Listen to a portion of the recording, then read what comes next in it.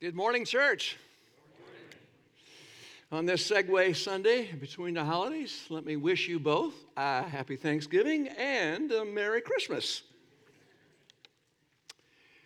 Earlier this month, through the generous kindness of a friend, we were able to take our entire family to, wait for it, Disney World.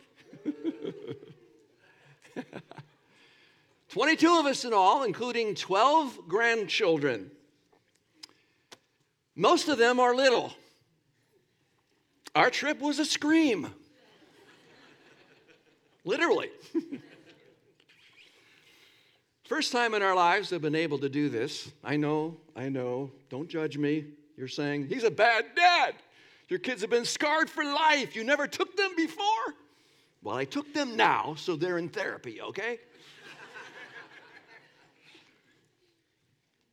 My favorite park was Magic Kingdom.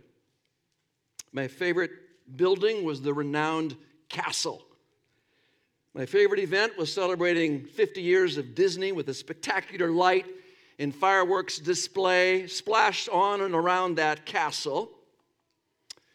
And my favorite show, wait for it now, I'm going to ask you to guess. What do you think my favorite show was? I'll give you a heavy hint. I looked at it through the eyes of my little granddaughters. You guessed it. It was Frozen. In fact, we went twice to Frozen. The second one was actually a ride at Epcot, and I confess to you, I felt frozen in place. Standing there as I was for 100 minutes, waiting for a 7-minute ride. But not to worry, I got good therapy because inside, Elsa sang to me, Kurt, just let it go. I love Jim Gaffigan's humor, the stand-up comedian who has taken his own family to Disney. You got to watch his gig on that. In talking about the Dumbo ride, he says, after standing 75 minutes, at the end of the line, there's a mirror. And when you look into it, somebody says to you, you are the Dumbo. Now, let me get serious. What stood out to me more than anything else in my over 75,000 steps taken through all 4 of the parks was the sheer magnitude of the crowds. I passed by tens of thousands of people from around the world. And the Lord impressed upon me the realization that likely I was one of only a relative few who probably knew Jesus Christ as my personal Savior. When you think about it, isn't that what Jesus said in Matthew 7:14? Few there be that find it.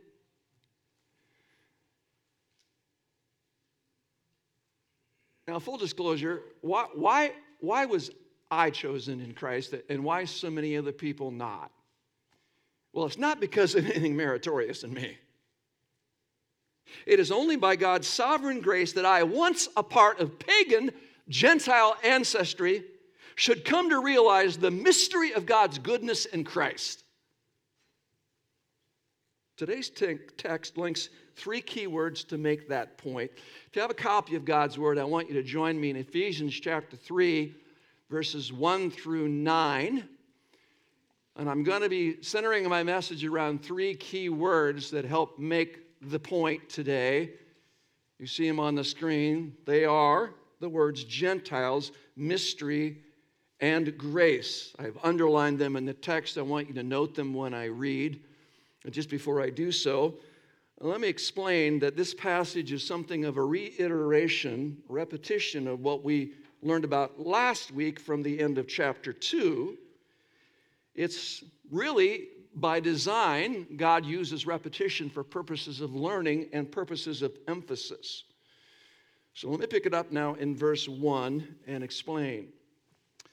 Paul writes, for this reason, stop. What reason, Paul? He said that as an apostle to the Gentiles, I'm writing this to you, knowing what God has done in bringing Jew and Gentile together. And he goes on to detail his past and his privilege. For this reason, I, Paul, a prisoner for Christ Jesus, he's under house arrest in Rome, writing this letter to the Ephesians, other letters as well. A prisoner of Christ Jesus on behalf of you Gentiles. Most of the church at Ephesus were Gentiles. And then notice the dash provided by the translators. Why the dash? Because Paul was setting out to pray for them, but he got so carried away with his reiteration, he was so moved by what he was thinking about, he didn't start praying until way down in verse 14. So there's a dash there. He pauses. Verse 2.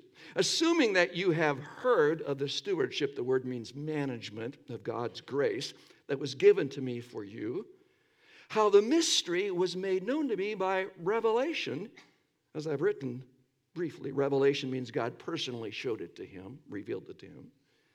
When you read this, verse 4, you can perceive my insight into the mystery of Christ, which was not made known to the sons of men in other generations, as has now been revealed to his holy apostles and prophets by the Spirit, including me. This mystery is that the Gentiles are fellow heirs, members of the same body, and partakers of the promise in Christ Jesus through the gospel. This gospel I was made a minister according to the gift of God's grace, which was given me by the working of his power. To me, though I am the very least of all the saints, this grace was given to preach to the Gentiles the unsearchable riches of Christ, and to bring to light for everyone what is the plan of the mystery hidden for ages in God, who created all things. My message today is entitled, Never Lose the Wonder. Picture a child at Christmas. Never lose the wonder. I want you to consider three applications of this imperative. First of all, never lose the wonder of your changed identity. That prompts the question, as believers, what had been our former identity prior to coming to Christ? Answer, we were Gentiles. Let me explain. Probably 99% of us sitting here in this service, and all the folks watching online, probably 99% of us are ethnically speaking Gentiles. You know what that means? It means you're not a Jew. That's it. You're not a Jew. But there's more here. In God's sight, as per the Old Testament, the name Gentiles also represented all those outside the covenant family of the Lord. They were locked out. Ethnically and religiously, there were only two kinds of people in the ancient world. There were Jew and Gentile. After the fall of man into sin, God set about to make a plan of redemption for his chosen people. He chose the Jewish people to be the conduit through which Messiah would be born, Jesus, as we celebrate coming up here at Christmas. He chose Hebrews, Jews. He chose Israel. He began with a man named Abraham. The fall of man was Genesis chapter 3. The promise of a seed was made there. But the generation of this new plan, the genesis of this plan through this people group started in chapter 12 through Abraham. And through his progeny, eventually the Messiah was born, namely Jesus. Now the question is, why did he choose Abraham? Was it because of anything meritorious in Abraham? How about the Jewish people? Anything meritorious in this people group known as the Jews? The answer is no. Do you know that likely Abraham was a worshiper of Nannar, the moon god, when God chose him? And relative to Israel, Deuteronomy 7 goes about to try to explain why God chose them. And if you read it, it's kind of like, what? Because when God says the reason he chose them was, get this, just because. Like, just because? Yeah. The text says he set his love on them just because. In other words, God chose them according to the counsel of his good will. And that's why he chooses you and me too. Just because of the counsel of his good will. While the Jews were chosen, the various Gentile people groups were left to themselves.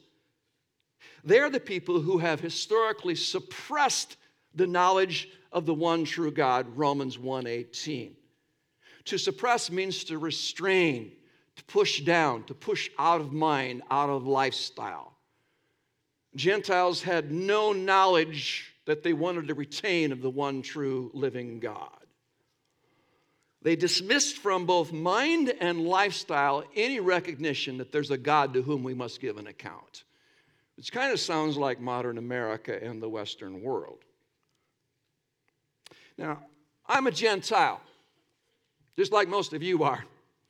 And I've studied my ancestry. I've gone on Ancestry.com, but I knew this before I went on. I'm from Western Europe originally. Grandpa and Grandma de Graaf immigrated from the Netherlands. On my mom's side, they go back to Germany. And I only go back to the 1800s, which of course is post-Reformation. But if I went back to earlier centuries among my ethnic ancestry, likely my relatives would have been considered pagan Gentiles. And yours too. What do I mean by pagan? Pagans do not worship the one true God. They worship themselves. They worship man. They worship the creation. Read Romans chapter 1. Basically, they worship demons and the sun and the moon and the stars and animals. And they elevate man as being the ultimate, highest good. That's a pagan. My ancestors, your ancestors, were likely pagans. And yet here we sit today, most of us redeemed by the grace of God. Try to wrap your mind about that. Go back in time and think about your ancestors, how you got here, and why you're here today. And most of them likely you'll never see again. How did Jews think of the ancient Gentiles? Well, they considered them beasts. Pastor talked about this last week. Subhuman almost. Called them dogs and pigs. They would call you and me dogs and pigs. They would not associate with them, could not eat with them, would not intermarry with them. They certainly could not worship with them. And while God's common grace would have probably tempered the hostilities to a certain degree, I want to remind you of how Paul described these Gentiles back in chapter 2 and verse 12. I've highlighted a few words. Look at them with me. This is what we were: separated, alienated, strangers, that is, aliens, having no hope, without God in this world. But if you go on in that text, verse 13 says, but in Christ Jesus now, we have a new identity. Under grace, there's no longer just Jew and Gentile. There's the third category now today. And Paul speaks about it in 1 Corinthians 10, verse 32, when he says we're now not just Jew and Gentile, but there is the church of God. We're a part, as a local church, of that larger universal church of God, the body of Christ. Praise God, if you have believed the gospel, all of your pagan past is forever behind you. God sees no human distinction for those who are in Christ. God does not see race. He only sees sons and daughters of the Father. So, in effect, it's no longer really race relations. It's now grace relations. Paul the Apostle was chosen to be the receptacle of this revelation, what is described in our text as a mystery. And that leads me to my second application today. Never lose the wonder of God's mysterious plan. Now, because this is repetitious material, you've heard Pastor Pat speak about this before in Ephesians. He defined the word mystery, Greek mysterion. It refers to something that had been a sacred secret, but that secret plan of God, formerly hidden, has now been revealed in these last days by grace. The word mystery is used in a variety of New Testament texts in a variety of ways, although there's a commonality to all of them. Let me just give you a quick overview of some of the usages of mystery in the New Testament. Here we go.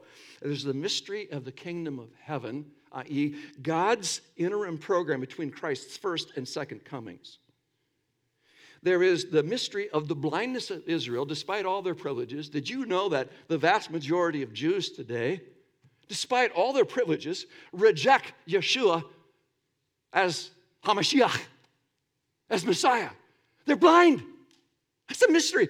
And here we are, a bunch of Gentiles believing on their Messiah. Go figure. That's God's grace.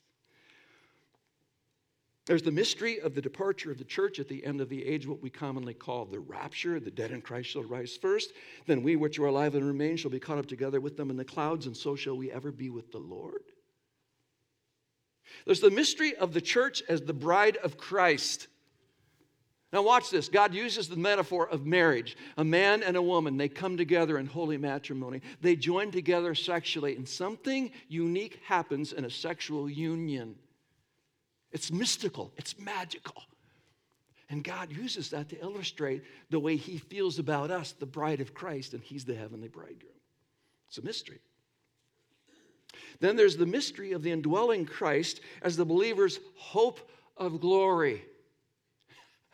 Amazing. The God of the universe, the Son of God who created all things, lives in you and me. How?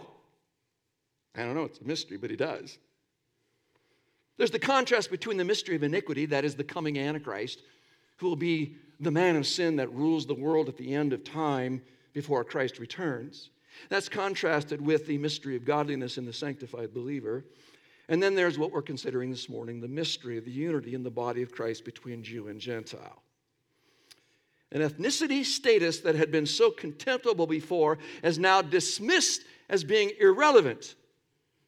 Believers of whatever race are now elevated into a place of equality with each other. As the kid song puts it, red and yellow, black and white. We're all precious in his sight. Why? How'd that happen?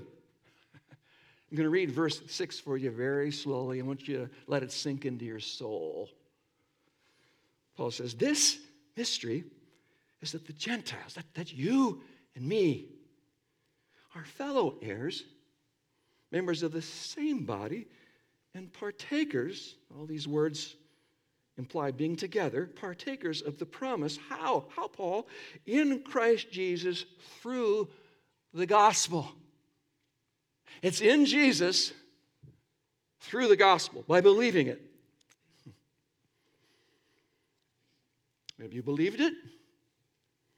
Then you're a part of this body.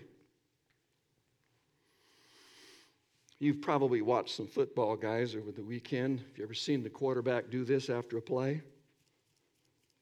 What's he mean? He said, huddle up. We're not going to go immediately to the line. We're going to plan a play in the huddle. Jesus is the quarterback, and he says to all of his people, whatever race, whatever their background, huddle up in me. By the way, his game plan wins. So follow the quarterback. We must repent and believe to be a part of this family. In my estimation, this is where social justice issues devoid of Christ go sideways. Stay with me. This is a quote from an unknown source, but I think it's spot on. I'm going to read it for you. Jesus did not eat with sinners and tax collectors, Gentile types, because he wanted to merely appear inclusive or tolerant or accepting, today we would say, to appear woke. No, he ate with them. Why? To call them to repentance. So they could stop their sinning and be included on the only basis possible, that is through faith in Christ's death and resurrection. Maybe you're socially conscious. Let me ask you another question. Have you been accepted on the only basis by which God can receive you into his family? Turning from your sin, placing your faith in the sacrificial death and resurrection of Christ? If you haven't, I urge you to do so today, and then you will be a part of this amazing family of God. Before we left Orlando earlier this month, after we'd been to all 4 parks in 5 days, we took a day off. And I said to the family, we rented this really big house with like 10 bedrooms. Each one had their own bathroom. It had lots of amenities and included a home theater, which was large. And I said to the family, let's all gather in the home theater. And I want us to review what we saw at Disney. And I want you, in effect, to share with me your gospel takeaways from our journey into the magical world of Disney. By the way, I do this with regularity when I go to a movie with Karen or I watch one with my kids. I say, time out at the end. What did you just see? Put on your biblical lens. What was the philosophy behind the movie? What are they trying to teach you, even subliminally? When you go to the movies over this month of Christmas, ask yourself those questions. Now, I do want to be clear here. We had a blast, thoroughly enjoyed our stay at Disney. It's a fun family vacation, and I'd do it again in a New York minute. But here's among the things I heard from my kids. They're adults. They all love the Lord. Disney has a definite worldview. Via song and show, they talk a lot about the magic within you, the light within you that helps you to follow your heart. Listen discerningly.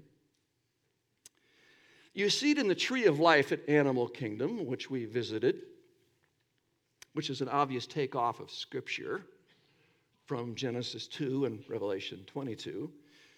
But it's a twisted understanding. Don't let this escape you. The tree of life at Disney is man-made. Man-made. It stands 145 feet tall. Etched into its design is a trunk made up of 300 different animal images. Stay with me. Listen to me. Here is Gentile thinking. The idea at Disney is pantheistic. It is the notion that God is in everything and in everyone. And every created thing is interconnected. They call it the circle of life, which was popularized in The Lion King. Here is the theology. They believe that the universe is sacred and divine, and that all of us have this divine power within us, and thus we can magically change ourselves and our world. Whoa. No, the Bible says it's only when we stop looking to ourselves and trust solely in Jesus Christ that we will experience something spiritually miraculous. That's why Jesus commanded all of us, you must be born again. You must be born of the Spirit, born from above, regenerated, where you're changed from the inside by the power of God, not the power of man or his creation. Have you been born again? Now still, to flip this over, as one of my sons mentioned, there are glimpses of truth at Disney. Seeing all the people from around the world together celebrating gives us a little insight into what heaven will be like. I like that. I really think the draw to Disney is the latent desire in every heart to experience something greater. But that something greater is the God of the Bible. The God who created all things, not to be worshiped, but to prompt us to worship Him as our Creator and our Savior through His Son, Jesus. And this leads me to a third application in our text.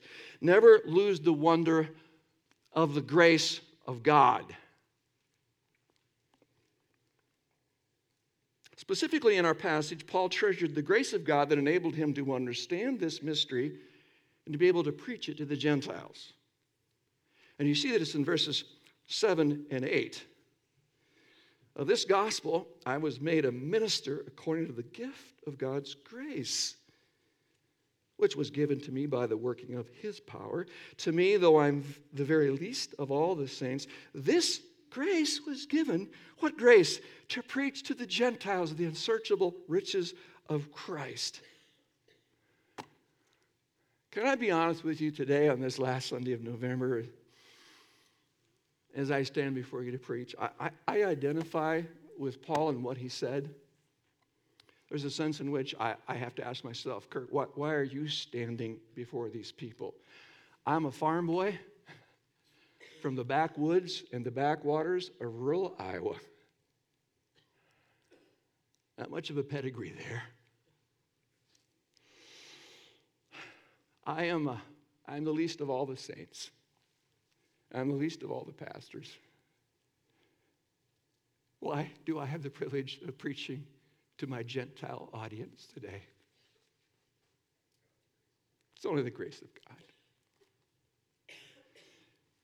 Most of us here today who've been saved are beneficiaries of this grace because here we are together in this setting, reading this letter explaining the gospel of God in Christ. And many of you have believed. Why are you sitting here today instead of out there doing your thing, sleeping with half of the community who shopped till they dropped on Friday? Why are you here? I think I know why. Because God has touched you. Some of you may be dismissive. Are you here because of any natural goodness or godly bent within you? Is it because you somehow figured this all out and you're smarter than others? No, here's the mystery of God's grace. He revealed it to you. He opened your eyes. He opened your ears, and you believed. It's God. Have you believed? It is by grace you have been saved. By faith. And that, referring to the faith, it is not of yourselves. It, even your faith, is a gift from God. If you have been saved, I want you to listen very carefully. You are on the inside. You are included. Savor in this moment the word included.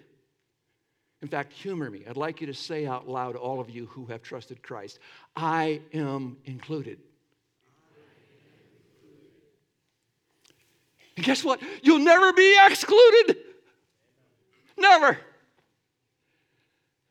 Never, because you're in Christ. Nothing can separate you from the love of God in Christ Jesus our Lord. Romans 8, verse 39. Never lose the wonder. I like the way Piper puts it. We're not chosen because we're worthy. We're worthy because we're chosen in Christ. Paul did not lose that wonder, even though he wrote from prison, even though things were not going swimmingly for him. Look at verse 13. So I ask you not to lose heart over what I'm suffering for you, which is your glory. God's grace is greater even in whatever you're going through right now. God's grace is sufficient for you. A young missionary wife to Peru who was educated right here locally in Ankeny, went to our local Bible college named Faith, was murdered on the mission field just 1 month ago. Most of you have not even heard this because it's been kept under wraps. She was there to help battered women, people involved in the human trafficking trade, sex slaves. And she was doing it by tying it into the gospel together with her husband and her little boy. Now, we who speak publicly of this have been asked to be very restrictive, lest the dark web in Peru hear too much. So I can only give you her first name. It's Becky. Becky was home recovering from a very severe case of COVID. Her husband and little boy happened to be out of the house at the time when thieves broke in and killed her. Hers had been a challenging life on the mission field of several miscarriages, the death of a stillborn daughter. But her husband and little boy continue to serve in their adopted country. Ironically, Becky had posted on a Facebook blog just a day or two before her death a statement that came right from her heart. This is amazing. Do you know what she discussed in her blog? The importance of forgiving those who sin against us. And it's not lost on me. There's a picture of Jesus right before he's murdered saying, Father, forgive them. You're never more like Jesus than when you forgive. How can these missionaries show such commitment in the midst of so much pain? The answer, back to verse 13, suffering for the gospel becomes a means of glory for those who are benefited and for the God who supplies the grace sufficient to get us through. It brings God glory. There's another missionary who years ago could relate to what I'm talking about. Her name, Elizabeth Elliot. She lost her missionary husband through murder on another mission field, and she wrote these words from a famous book called Through Gates of Splendor. And I've chosen this paragraph because of her use of the key word mystery. I'm quoting, "For us widows, the question as to why the missionary men who had trusted God should be speared to death was not one that could be smoothly answered in 1956 when they first went to the field, nor yet silenced in 1996 when these words were written. God did not answer Job's questions either. Job was living in mystery, the mystery of the sovereign purpose of God. And the questions that rose out of the depths of that mystery were answered only by a deeper mystery, the mystery of God himself. There are some mysteries in life we cannot understand, at least not right now. But others have been revealed to us, including the mystery that we Gentiles should be saved and included with believing Jews in this amazing entity called the Church of God, the body of Jesus Christ. I love Moses' quote, Deuteronomy 29:29, "The secret things belong to God, but the things revealed belong to us and to our children forever." Ours is a God of mystery, but he's also a God of marvelous grace. Have you experienced it? Would you pray with me? Father, help us to get this, a room full of Gentiles. If we were to go back in time, if we could somehow visit our great ancestors, they'd likely be pagans, not even a knowledge of the one true God, just worshiping the creation. But here we are, those of us who are in Christ, believing. Why? Why? It's only your grace. Help us to not go back to pagan notions popularized in our culture. Help us to cling tenaciously to the truth of Scripture and the pure gospel of Jesus Christ. And Lord, I pray if somebody here has never trusted in Jesus, that you would in fact pull back the blinds and draw them to yourself today. And I pray for all my dear brothers and sisters here that they will never lose the wonder of the mystery being revealed to them. I pray in Christ's name. Amen. Would you stand with me as we sing?